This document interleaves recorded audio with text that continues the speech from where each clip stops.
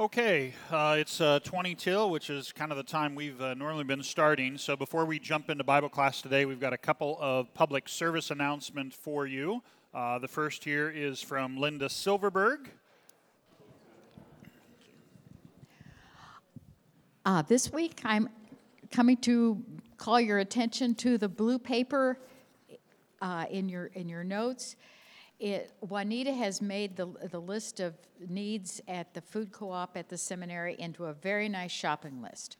It's right on here, and the director of the food co-op, Catherine Rittner, is going to be here to speak to us about this time next Sunday. She will be able to take back some things, so if you're out shopping and you want to bring in donations already, that's good. She can take back a lot of things. She said she'd drive her minivan. Yes, Chuck? Where would you like the items placed? Where what? Where do you want them placed? Placed in the grocery cart? Uh-huh.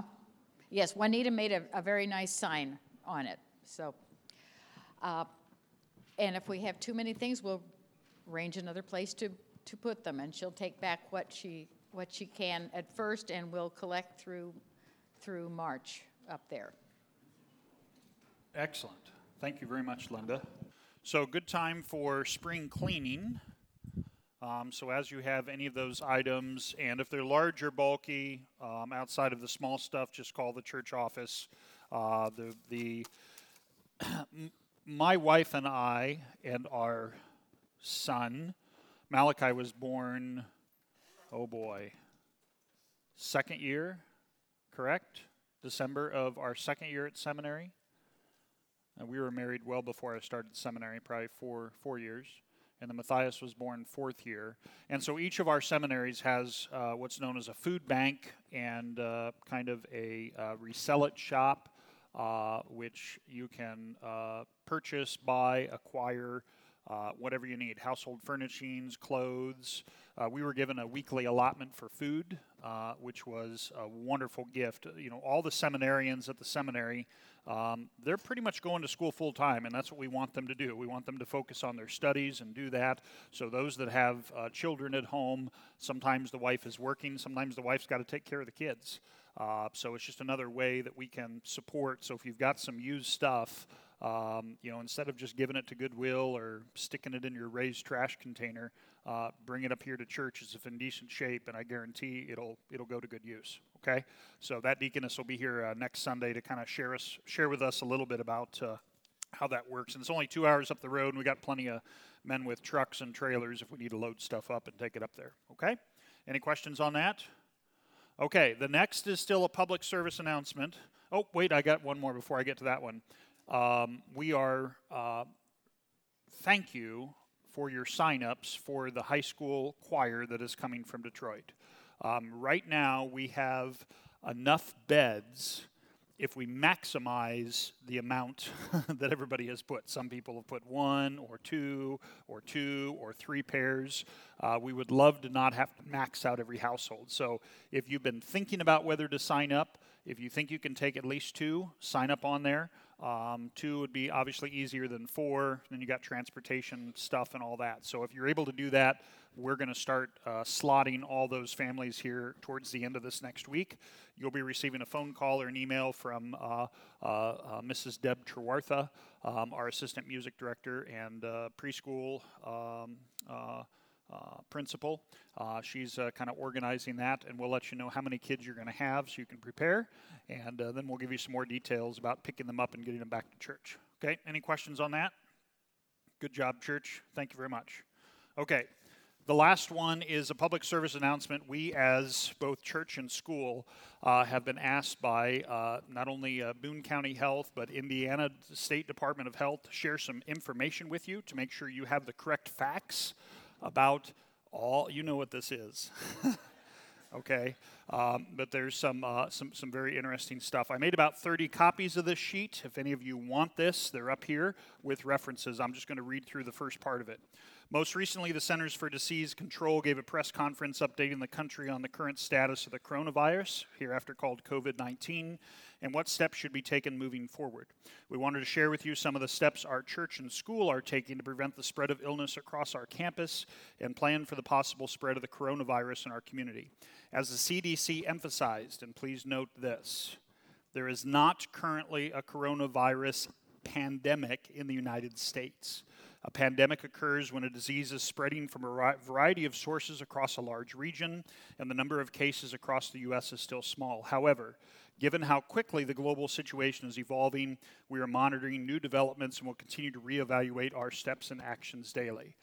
Here's just statistics for you. Currently, as of March 5th, for the coronavirus, COVID-19, approximately 97,000 worldwide, 209 cases in the U.S. Flu, this is influenza, 1 billion cases worldwide, 9.3 million to 45 million cases in the U.S. per year. Okay, we've had influenza run through our house already this year. Deaths, scroll on down.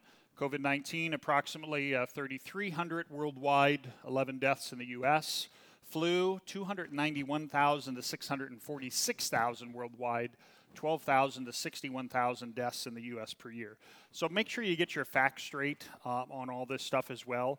And part of the reason for sharing some of this with you is to make sure you don't fall into what Jesus warns us about, unnecessary fear or speculation. Okay, scroll on down. In the meantime, the most effective way to stay healthy and minimize the spread of infectious disease is to follow basic health practices like enforcing great hygiene, washing hands thoroughly, 15 to 20 seconds with soap and warm water, covering up coughs and sneezes. Asking all members, faculty, staff, and students who are feeling ill or running a temperature to stay home until they recover. The rule of thumb for return is 24 hours without symptoms. Routine and thorough disinfecting and cleaning of commonly and often touched areas such as doorknobs, desks, and tables. Hard surfaces are the main way that people pick stuff up, and through droplets from coughs. We are prepared to alter our procedures and planning here at Advent should the situation change. We are also thinking ahead regarding the impact activities and worship practice will have in the context of the coronavirus. We will communicate if any changes take place when the time is important. This last one is pay attention. It's important to remember that handling the spread of a serious contagion like the coronavirus is primarily a task for public health agencies. Any directives from the WHO, CDC, or local government organization should be followed. And so if you want to make sure you've got the correct information, some of these websites are down here for you. Go to cdc.gov, coronavirus, as well as Indiana State Department of Health. That's where you're going to get your most factual and up-to-date information. Okay? At the bottom, spring break is just ahead for many of us. Among others, IU and Purdue have issued guidance. Sorry, Indiana Purdue fans, about your basketball losses yesterday. I was rooting for both of you. I really was. Guidance about spring break travel, and here's from Indiana. Every person traveling for any reason from a level 2 or level 3 country must self-quarantine off campus for 14 days upon return to the U.S. Today the list includes, it doesn't read right, but new countries could be added any time, including when you're traveling. Purdue is there on the back of the sheet. In accordance with CDC guidelines, those who choose to travel to countries with a CDC Level 3 travel advisory for coronavirus must self-quarantine for 14 days. So if you are planning on going out of the country for spring break or anytime soon, just make sure you're informed on what's going to be required for that, okay? Now, this is probably what you're most curious about regarding practices here at Advent Evangelical Lutheran Church and School. Here's what we are doing, just so you know. Number one, daily cleaning of hard surfaces by our janitorial staff. Instead of shaking hands, put your fist out, okay? Or elbow bump as a greeting, okay? This next one now I have received as pastor, along with one or two of our elders, a number of questions about this. So I want to address this briefly. For communion. And this has come up because now the Roman Catholic Church, this last week, is now withholding the chalice, withholding the blood of our Lord from everyone. They're going back to their prior 1980 practice of just giving it to the laity. And I want to debunk a little bit of that with statistics and facts. Number one, the pastors disinfect their hands prior to serving. We've done that ever since I've been here. You'll see us with disinfectant on our hands. Number 2, individual glass cups are given a bleach bath and disinfected after use. 3, the chalice, if you choose to use the common cup, is made of silver. Silver actually has been shown scientifically to have antiviral properties. That does not mean that it kills all the germs, it just means it battles against it. Most importantly, the chalice is wiped after each use. You'll see us turning the chalice when we wipe it. That's actually the most important part of cleanliness with the chalice itself. There is obviously alcohol content in the wine that assists in limiting content, but it's obviously not going to kill everything, okay? Studies have shown that the chalice is actually more sanitary. Some of you don't know this. If the above practices are followed, then individual cups, because individual cups are just glass, they also are handled by more people in terms of passing them out. And I've got some references to a number of studies on the bottom of that. Here's the short and simple for you. There's germs everywhere, okay? We're not going to get rid of germs. So if you're a fear-mongering type of person, you need to just, I don't know, stay at home or live in a bubble or something, okay? So there are germs everywhere. We currently do as much as we can to limit and take care of that. Should be noted, this is important, there has been no reports, and you can do a search on cdc.gov or other scientific website, of diseases being spread through use of the common cup or the individual cup. According to the CDC, and due to the properties of silver, alcohol, and content, and especially wiping the chalice, the risk actually is very, very minimal. You are more likely to catch something from touching a doorknob, shaking hands, or having a face-to-face conversation with someone infected than you are from taking communion. Okay? Our Lord himself mandated that we eat and drink his body and blood in the bread and wine. And while there will always be physical properties to the bread and wine, right? We eat and drink 4 things. So the bread and wine, still there, okay? Will always be physical properties. And think of those who have gluten or alcohol intolerance. We seek to minimize these physical concerns by practices, but not by withholding or ignoring our Lord's mandate and institution. In the sacrament, don't forget this, he gives us forgiveness of sins, life, and salvation, okay? There's scientific references there for those of you that like to do research and digging. That's all I have for public service announcement. Any questions or comments on that? Oh, yes, please, sir, in the back. I will. I'm presenting to you kind of the rough draft. Our head elder and I have kind of been working through stuff the last few days. We're going to publicize this to the congregation here this week. But you're the first. You're the turkeys I wanted to give it to first. Okay. Yes, sir. Yeah. The Lord will give you what you need. He is the Lord of life. Okay, and obviously also has conquered death. Okay, so have no fear, little flock. The Father has chosen to give you the kingdom. So for me, I will continue to follow what the Lord has said to take and eat, take and drink. And as Pastor Grady so eloquently preached this morning, remember what he has done and receive that most blessed gift. Okay? Any other comments? You guys are easy. I was thinking we might have a little going at everything here today. Okay, all right, that's good. Okay. All right, you ready for Bible study? Let's do it. Thank you. The Lord be with you. O God, you see that of ourselves we have no strength. By your mighty power, defend us from all adversities that may happen to the body and from all evil thoughts that may assault and hurt the soul. Through Jesus Christ, your Son, our Lord, who lives and reigns with you in the Holy Spirit, one God, now and forever. Amen. We are on page 124 on the chapter One Holy Church on Earth and in Heaven, continuing our study of Reverend Professor Kurt Marquardt, The Saving Truth Doctrine for Lay People. We're going to pick up there on that bottom section, the one church and the many churches at Pentecost. At Pentecost, Christ launched his holy church. Within 300 years, it had conquered the mighty Roman Empire.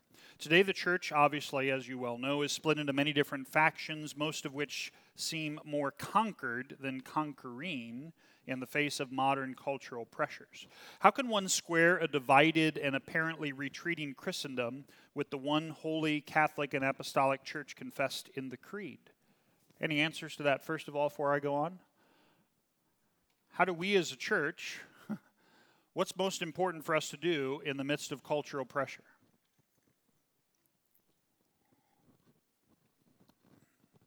You see it in other denominations. Yeah. Keep doing what we're doing. Preach the word and minister the sacraments according to Christ's mandate and institution. Okay? Intuitively, The reunion of the separated Christian churches appears urgently necessary against all obstacles and at almost any cost. This urgent drive towards Christian reunion is embodied in the modern ecumenical movement, the chief institutional expression of which is the WCC, the World Council of Churches. The impact of this movement on all churches today cannot be overestimated. The important issues involved are best clarified by comparing the ecumenical movement's basic approach with that of the Reformation. We may begin with the famous sentence by one of the ecumenical movement's founding fathers, an Anglican, quote, "I believe in the Holy Catholic Church and sincerely regret that it does not at present exist." And that was the Archbishop of Canterbury, William Temple, who lived 1881 to 1944. This suggests what may be called the apple pie theory of the church. The pie has come apart into many slices and slivers, and by themselves, none of these are the church. Only when all the pieces get put back together, again, will there truly be one Catholic Church. Now I'm going to pause there. What scripture pops to mind that would refute that?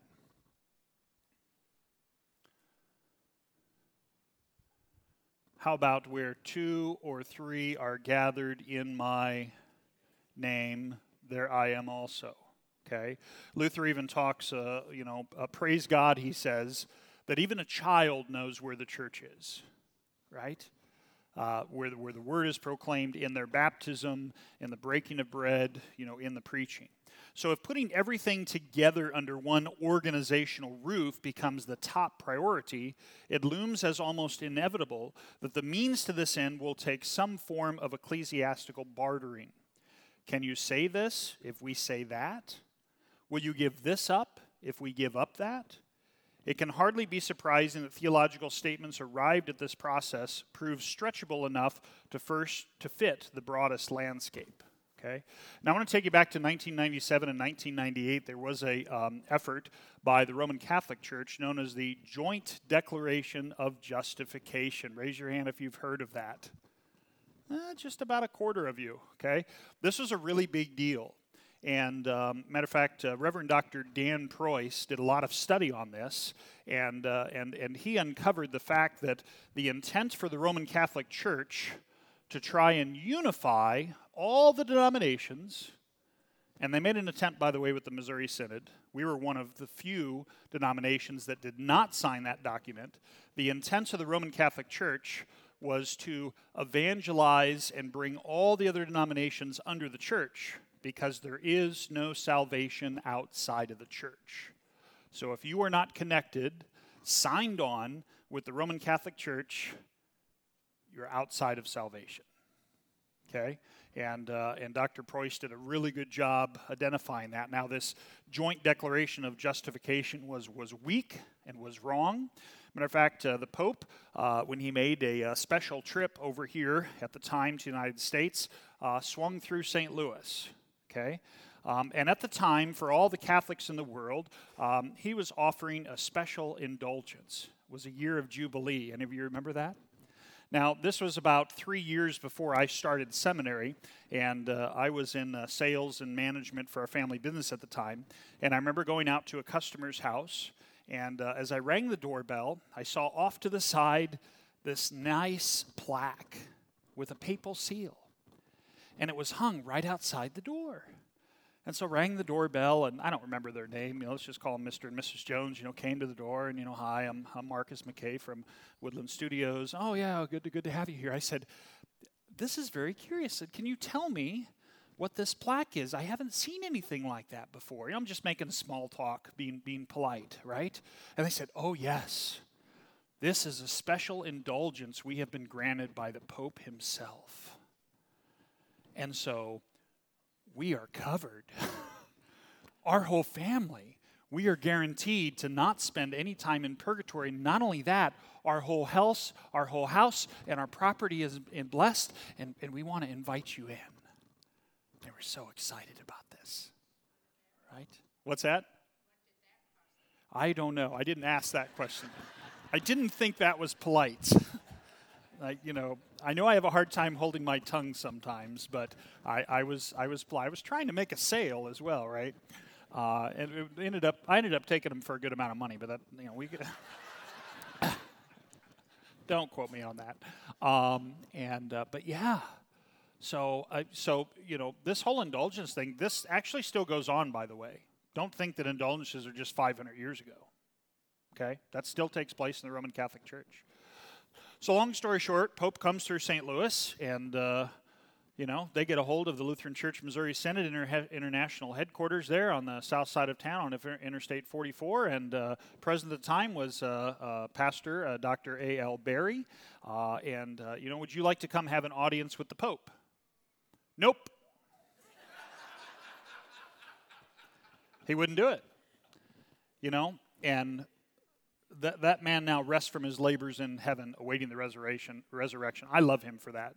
I love that he was not going to give any attention. The Pope is not just a religious leader. He's also a little bit of a leader in the world. But Dr. Berry did not want to give any impression of supporting this nonsense that was going around. Okay?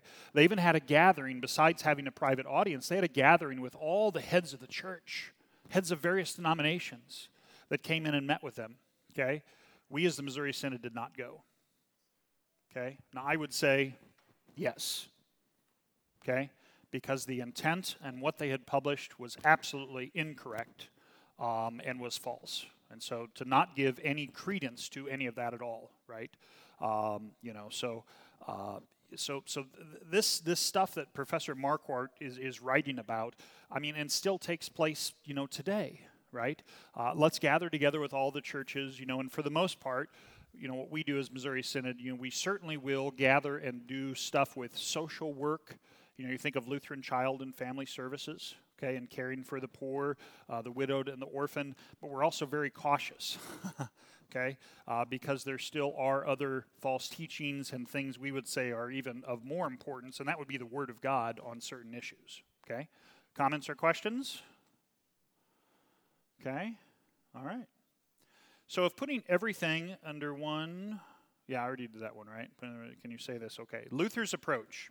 Luther's approach stands out as totally different. For him, the church was not an organization, but an organism. As a part of the mystery of Christ, the church shares in the Lord's hiddenness. In the Creed, we confess not, I see one holy Christian church, but, say it with me, I believe one holy Christian church. So faith believes what it does not see on the basis of God's word. Hebrews 11, verse 1. Only believers are saints, that is, holy in Christ, and the church consists only of such saints or believers. And you can see St. Paul's salutations, 1 Corinthians 1:2, Ephesians 1, verse 1. And let's look up at least Ephesians 2:21. Can we do that real quick? Look up the Bible here a little bit. No? Oh, he's in the bathroom. Okay. You have to look it up on your own then. The one time he goes to the bathroom. Only God can look into a human heart to see whether or not faith is there, correct? We humans cannot be sure who really is a believer, therefore a member of the church, and who is not. So for us, the church remains in this life an article of faith, not of sight. So we believe one holy church, correct? Even though what we see is division, sin, and the full range of human behavior from the altruistic to the cantankerous, right? I was talking with a brother pastor, retired not long ago, and I asked him what he missed most about being a pastor. And his comment simply to me, we talked about a number of different things, said, I'll tell you what I don't miss. I don't miss voters' meetings. Now, why would a pastor ever say that? Do you know? Yeah, you probably do because, to be fair, 7, 8 out of 10 voters' meetings are pretty good. Yeah, they could be a little long. But every now and then you get one or two where someone's got a burr under their saddle or things are done incorrectly or improperly. And for the pastors, it's just a lot of extra work and heartache and stress, right? Sometimes there's difficult topics that have to be addressed, okay? Think of the difficult topics perhaps between you and your wife or your husband that you try not to talk about. You know you need to sometimes, but you tread very carefully around certain topics. Or perhaps with your kids, or your coworkers, or your friends. Okay? For us, however, there is an even larger picture as believers and as being part of the church. Okay? And that's what Luther is getting at as well as Marquardt. So we believe one holy church, even though what we see is division, sin, and the full range of human behavior from the altruistic to the cantankerous. Concealed beneath the cross and human frailties and offenses, the church is a high, deep, and hidden thing. It may neither be perceived nor seen, but can be grasped only by faith. Like the other Christian mysteries, the church lies inaccessible to human reason, however many spectacles reason may wear. Right?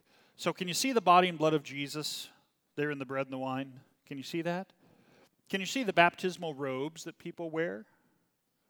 Okay, as they are baptized? You can't see any of that. Okay? How do you know they're there? The Word, because God says so. Okay? Same thing I would say with the Lord's Supper. Okay? Why will I continue to take the Lord's Supper even in the midst of crazy coronavirus and influenza? Jesus has told me to, and he said that's good for me. And so, yeah, there's germs everywhere, and I may get sick at some point. Maybe not from that, maybe from something else. But what's the promise? He's going to care for me. Okay? So I'm going to follow his word, okay, and not rely just on, rationalism or human reason. Okay? Comments before we move on? Okay. Luther's biblical evangelical understanding of the church differs markedly from the modern ecumenical approach. Clearly, no one visible organization, least of all the entity called the Lutheran Church, can be equated with the one holy Christian church, right? And so that's where we also have to be careful, when we get to heaven, the place where we will await the resurrection and wait from our labors, there will be other people than Missouri Synod Lutherans there. Did you know that? Yeah, a lot more. Okay. First of all, Missouri Synod has only existed for 150 years. So you've got now, 6,000, 7,000 years, depending on how old you date the world and the number of people that have lived and died that had faith, like Abraham, like Enoch, and like all the rest of those who wouldn't have known anything about the Lutheran Church Missouri Synod, but who had the same faith that you've been given. Okay. And so we have to remember that. But even if all the bits and pieces could be put together again under the chairmanship, say, of the Bishop of Rome, the resulting commonwealth of churches would still not form the one Church of Christ, right? And right around that year of Jubilee, 97, 98, with the Joint Declaration, there was a huge, huge PR campaign. I don't know if you remember it. There were television commercials, there were ads in all the major magazines back then, Time, Newsweek. For you younger folks, this is before the internet exploded, right? So people are still reading all the print resources. And it was straight out of Rome.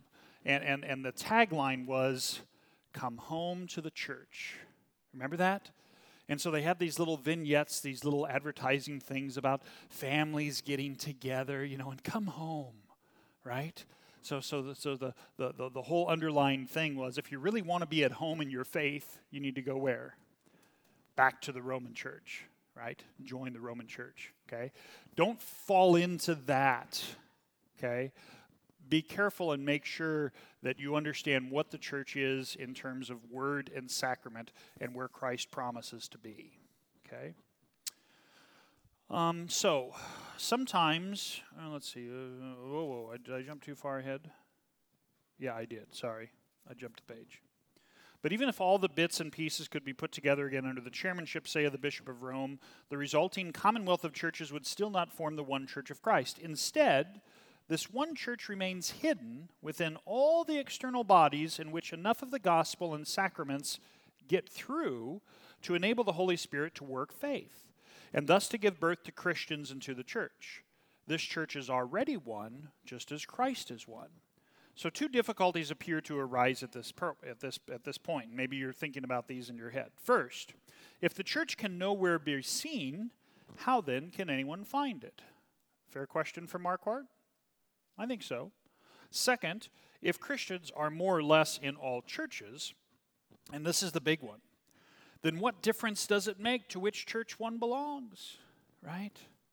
Yeah, I know my fill in the blank, children, brother, sister, best friend, whatever. I know they're not in the Missouri Synod anymore, right? They were confirmed, but at least they're in a church. Have you said that or heard that before? At least they're going to church somewhere. Okay, so he's going to address that. So you're probably going to get ants in your pants here when he gets at how we should think through that. Okay, now both of these difficulties must be referred to a crucial reality. Quote and read it with me: the marks of the church. On these marks, everything depends here. So although the church eludes human wisdom, read it with me. Thank God a 7-year-old child knows what the church is, namely, holy believers and sheep who hear the voice of their shepherd. Now, these words of Luther from the Smalcald Articles refer to the Savior's speech in St. John 10. Let's read it together. I am the good shepherd. I know my sheep, and my sheep know me. I have other sheep that are not of this sheep pen.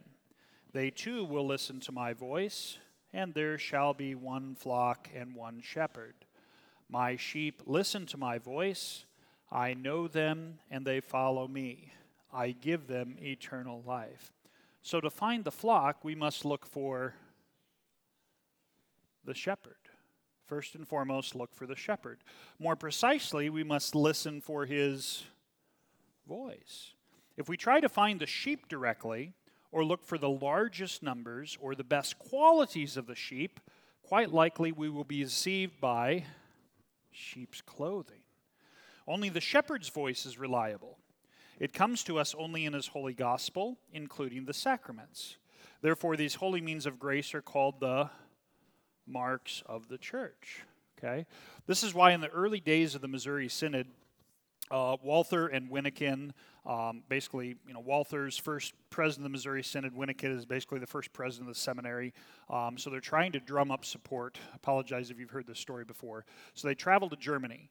They're in great need of support for our new synod. Okay, they especially need pastors. Okay, and not just pastors, but financial support to do all that. So they start traveling around Germany, and they go from church to church to church to church. Okay.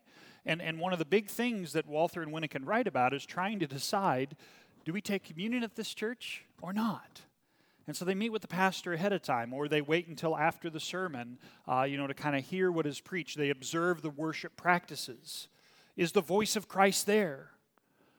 Is this church, are these people following what Christ had said? Okay? And unfortunately, they write, a lot of times, it wasn't. And they said, as much as it would be nice to have the money from them, we're just going to move on. We'll sit here silently. Okay, what were they looking for? What were they looking for? The church. Okay? Of course, they found a lot of things because of the Prussian Union back 1817-ish, in Germany, the state basically took over control of the churches is the easiest way to explain it. And so, you could have a Baptist church, if you will, or even a Presbyterian church that you get assigned, a different pastor. So a Lutheran church could get a pastor who didn't necessarily believe in baptism or the real presence. It was just kind of a real free-for-all, okay? Some churches managed to kind of, stay above the fray in some of that, but it was really difficult. And that was the reason that, at least in the Missouri Synod, some of our forefathers came over. And for that reason, some chose to stay to continue to fight the battle, okay? But how do I know the church is here? Is the gospel being preached? Do I hear in the sermon about my sins and that Christ has forgiven them? Do I see in the sacrament the following of Christ's mandate and institution? Do I see a reverence for that? Liturgy and all those other things. Okay? Questions or comments? Okay. Now where am I at? Therefore, is that right? Only the shepherd's voice is reliable. Comes to us in his holy gospel, including the sacraments. Therefore, these holy means of grace are called the marks of the church. Where they are found, the church is found. For these means or marks are her sure foundation. And since our keyboard master, let's go to Ephesians 2:20. I'm going to have you go to Galatians 1, 8 to 9. And let's read Ephesians 2:20 together. So we have some scripture that speaks exactly to this.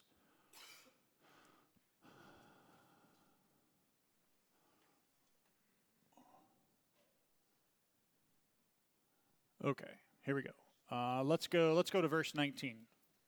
So then, you are no longer strangers and aliens, but you are fellow citizens with the saints and members of the household of God, built on the foundation of the apostles and prophets, Christ Jesus himself being the cornerstone, in whom the whole structure, being joined together, grows into a holy temple in the Lord. Okay? What's the foundation? Apostles and prophets. And this, at its most base level, is Old and New Testament. Okay? But it's also more than that. It's what has been passed down. It's the pattern of sound words. It is, as we talked about, the fellowship, the breaking of bread, and the prayers. It is, quote, the divine service of God to his people, as started back at Mount Sinai with Moses, fulfilled by Christ, and now commanded and continued by him in word and sacrament, continued by the apostles themselves. Okay, so we need to pay attention to that. Okay, so it's not when you hear people talk about, you need to ignore what has been passed down, or we need to start fresh, or when you hear this phrase, we need to do church differently. Okay, I fell into that deep rut really hard as a young man. Okay, prior to seminary, and truly believe that the church was going to have to change to fit the culture. And then the more I studied, and as I was confronted by pastors and teachers, I found out that the church has always been the same. Okay, and so to retain that, those teachings and practices, and it all comes down to that word and sacrament. Okay, so that was a little bit of a revelation for me. Okay, any comments there? Any falsification of Christ's gospel counterfeits his voice, is destructive, and has no rights in the church. Let's go to Galatians 1, 8 to 9 and read that together.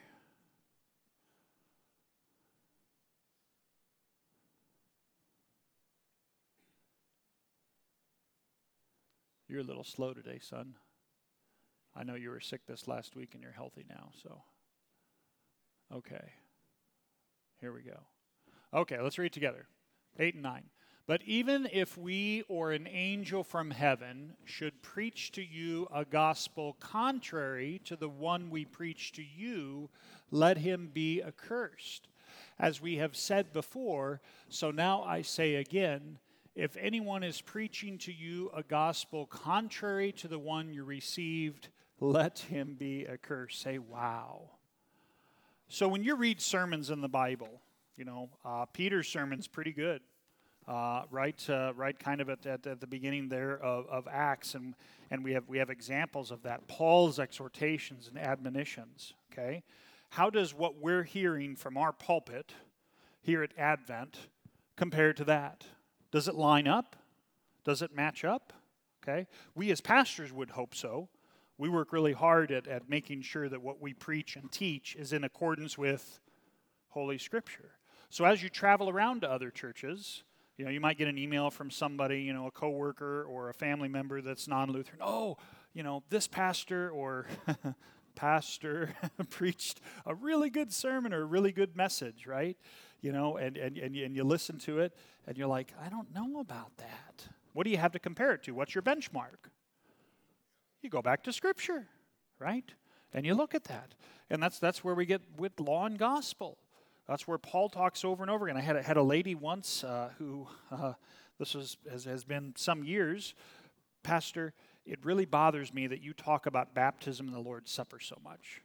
Matter of fact, she said, I'm not sure I've ever heard you preach a sermon without referencing baptism or the Lord's Supper. And she goes, you place way too much emphasis on that. And she was deadly serious. And so I just said, well, can we open our Bibles? And we did that.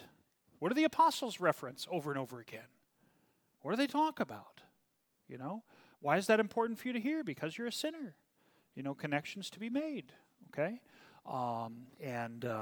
So it's kind of, well, it's kind of the same message every Sunday. Yeah, it kind of is. It really kind of is. Okay? All right. Comments? Anything you want to throw? You're good. All right. Okay, let's go back. Two distinctions. Two distinctions must be made. Distinction A is between the church in the strict or proper sense, the association of faith and of the Holy Spirit in men's hearts, and the church in the wide or larger sense, comprising the outward gathering around particular pulpits, fonts, and altars, and that is called the association of outward ties and rites. Sometimes the church in the strict sense, and this is how probably many of you were taught in confirmation, the invisible church, nod your heads if you've heard kind of this distinction, the invisible church, and the outward gathering about the marks is termed the visible church, so invisible and visible. If this terminology is used, however, one must be careful not to suggest that there are two churches, one visible and one not. There is only one church of which we speak in different respects, either in a stricter or a looser sense. Okay? So Roman Catholicism, at least until Vatican II, and that's late 1950s, early 1960s, declined to make distinction A. It simply identified the church with the visible institution headed by the papacy, right? And that's why, this house that I told you about back in 97, 98 that I went into, they had the papal seal indulgence thing posted outside their home. I go inside, and they had a little, almost like a little altar, just like you might have in your home, with candles and crucifix, and hanging above it was a picture of, not Jesus. There's the Pope, right? So they knew they were part of the church because of the Pope, right? And now just kind of think through that. How sad, that is, okay?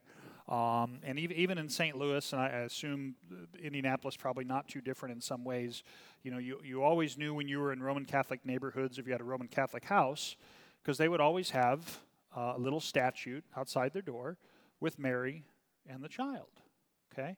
Now, in and of itself, I got no problems with that. We should honor and we should, connect and do that. But for them, it's more than that.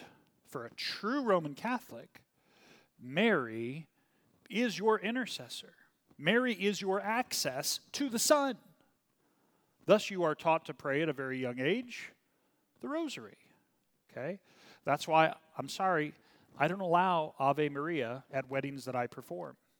It's beautiful music, but do you know what the words are saying? Who's the prayer to? You picking up what I'm laying down? I'm sorry if that offends you, but this is part of understanding where the church is and how we have access to God. You have access through Jesus Christ.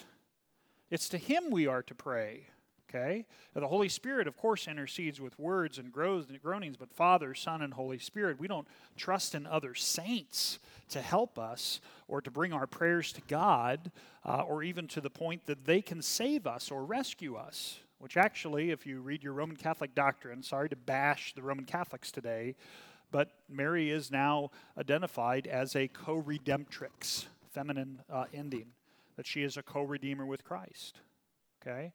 And that's absolute nonsense, okay? Now, some of your Catholic friends may or may not realize that, okay? So as you talk with them, have some of those conversations, okay? Be gentle in spirit, okay? Don't sound like I do in Bible class. Talk, work through some of those things. Pull out your Bibles, okay? And slowly, for some Roman Catholics, I found it's just kind of a culture of how they were raised, right? They just kind of grew up with that, okay? That's no different than Missouri Synod Lutherans who, when asked the question, why do you use the liturgy? They have no answer for that because that's the way we always did it. You should know why we use it. Why do you take the Lord's Supper every Sunday? You should know the answer to that.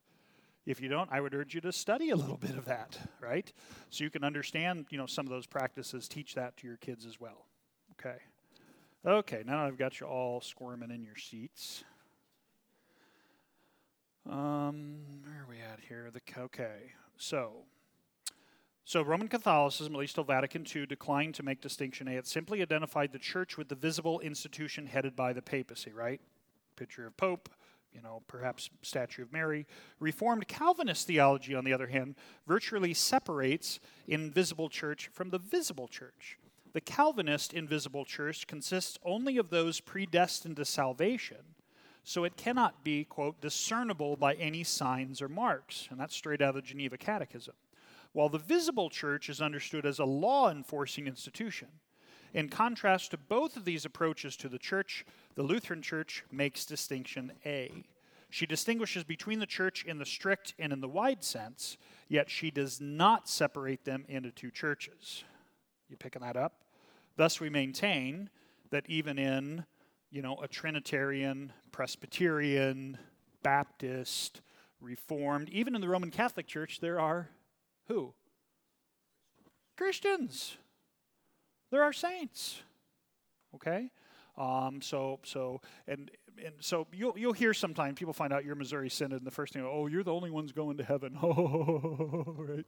If I had a nickel every time I heard that from someone, that's not the case at all. Okay, so since the means of grace are the sole instruments through which God creates believers, the church in the strict sense can exist only within the matrix of the church as, quote, an association of outward ties and rites. Now, with this point, we can address the first difficulty noted above, namely, how to find the church, like Walther and Winnikin, or maybe like you went through the process before you landed here at Advent, okay? Where's the church, okay? Where is it? So the church's marks show where the church is. Far from being empty or inert signposts, though, the marks of the church are faith-creating means of grace. They are marks not simply of some secondary visible church, but of the one holy church herself. Now, not all churches, however, have the same relation to the marks of the church. Hence our second vital distinction, distinction B, between orthodox, which is right preaching, and heterodox, other teaching churches. The pure marks of the church, that is, the purely taught gospel and the rightly administered sacraments, document for us the Orthodox Church. Impurity of these marks documents heterodoxy. So it is important to see not only what is meant here, but also what is not meant. Belonging to an Orthodox church does not mean that one is a better Christian than others. Say amen to that, because you need to get that. Let me say it one more time. Where to go? That was a good sentence. No, I lost all that. I was getting into preacher mode there, getting you riled up. See, that doesn't work all the time. The pure...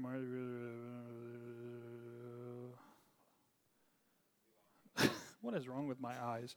Belonging to an Orthodox church, thanks for putting up with me, does not mean that one is a better Christian than others. Okay? Again, calling a church heterodox does not mean that there are no real Christians in it, or that these Christians are less sincere or devout than Orthodox Christians, whom they may often surpass in love, joy, peace, and the like. So if Orthodox and heterodox churches both include good and bad, sincere Christians and hypocrites, why fuss about the difference? Right? And I've had this discussion with Brother LCMS pastors, all right, that we're on two opposite ends of the Missouri Synod spectrum. And they basically said this: why fuss about the difference? Okay? Marquardt's going to answer that. So we now find ourselves, if salvation may be found in most churches, does it not amount to a petty purism to insist on orthodoxy? We now find ourselves at the second difficulty mentioned earlier, what difference it makes to belong to one church or another. Okay? And I want to get through at least 2 paragraphs here before we're done. Let us turn to a thought experiment. Imagine an old-fashioned kerosene lamp. Let the lamp be filled with kerosene, and it will, of course, burn brightly. Now suppose that as the kerosene level falls, we bring it back to its formal level by pouring in sand, tea leaves, coffee grounds, and similar things. Will the lamp still burn? What do you think? Of course, so long as enough kerosene is able to reach the wick. Now, this appearance may mislead a superficial observance, for it may seem that sand and tea leaves work just as well as kerosene. Of course, the lamp keeps burning not because of such additives, but in spite of them. You can see where he's going with this? It burns only because of whatever kerosene remains. Substitute gospel for kerosene, and the analogy explains itself. There is only, read it with me, one Lord, one faith, one baptism. The Holy Spirit works the very same faith in all Christians, and he does so through the same gospel truth. He never works through error. Where false teachings intrude themselves, there is set up a counterforce which stands in competition and conflict with true Spirit work faith and poses a threat to it. Okay? Now we're going to stop there. So yesterday, remember the old Triumph motorcycle I told you about that my dad, I hadn't started it since last fall. And so the first thing I did was unscrew the gas cap to the tank. And what did I do? Why did I smell the gas?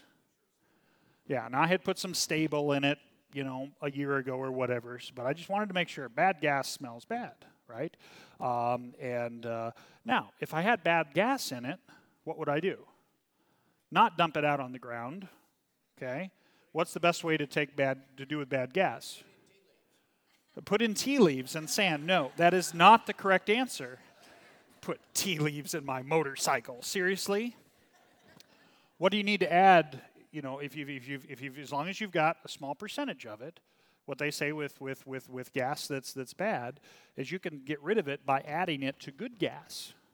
Did you know that? As long as it's not too much. Yeah, you can. As long as it's not, if it's rusty and stuff, that gets to be a little different. But if you got gas that's just a little old, okay, so the best thing to do would be to take a couple gallons out of that tank, add it to the 30-gallon tank on my truck, and probably would be able to burn right through it, no problem. Okay? But if I left that in there, if I left it untreated, if I didn't put good gas in it, what would be the problem if it stays that way? It's not going to run. So you need the infusion. You need the good stuff, right, that is right and that is pure, okay? And you want to get rid of the bad stuff completely. Okay, enough of that analogy. I think you're picking up what Marquardt is laying down. Questions? Have another donut on your way out. Let's stand and close with the Lord's Prayer. Thanks for your attention today. Lord, remember us in your kingdom and teach us to pray. Our Father, who art in heaven, hallowed be thy name. Thy kingdom come, thy will be done, on earth as it is in heaven. Give us this day our daily bread, and forgive us our trespasses, as we forgive those who trespass against us. And lead us not into temptation, but deliver us from evil. For thine is the kingdom, and the power, and the glory, forever and ever. Amen. Peace be with you. Amen.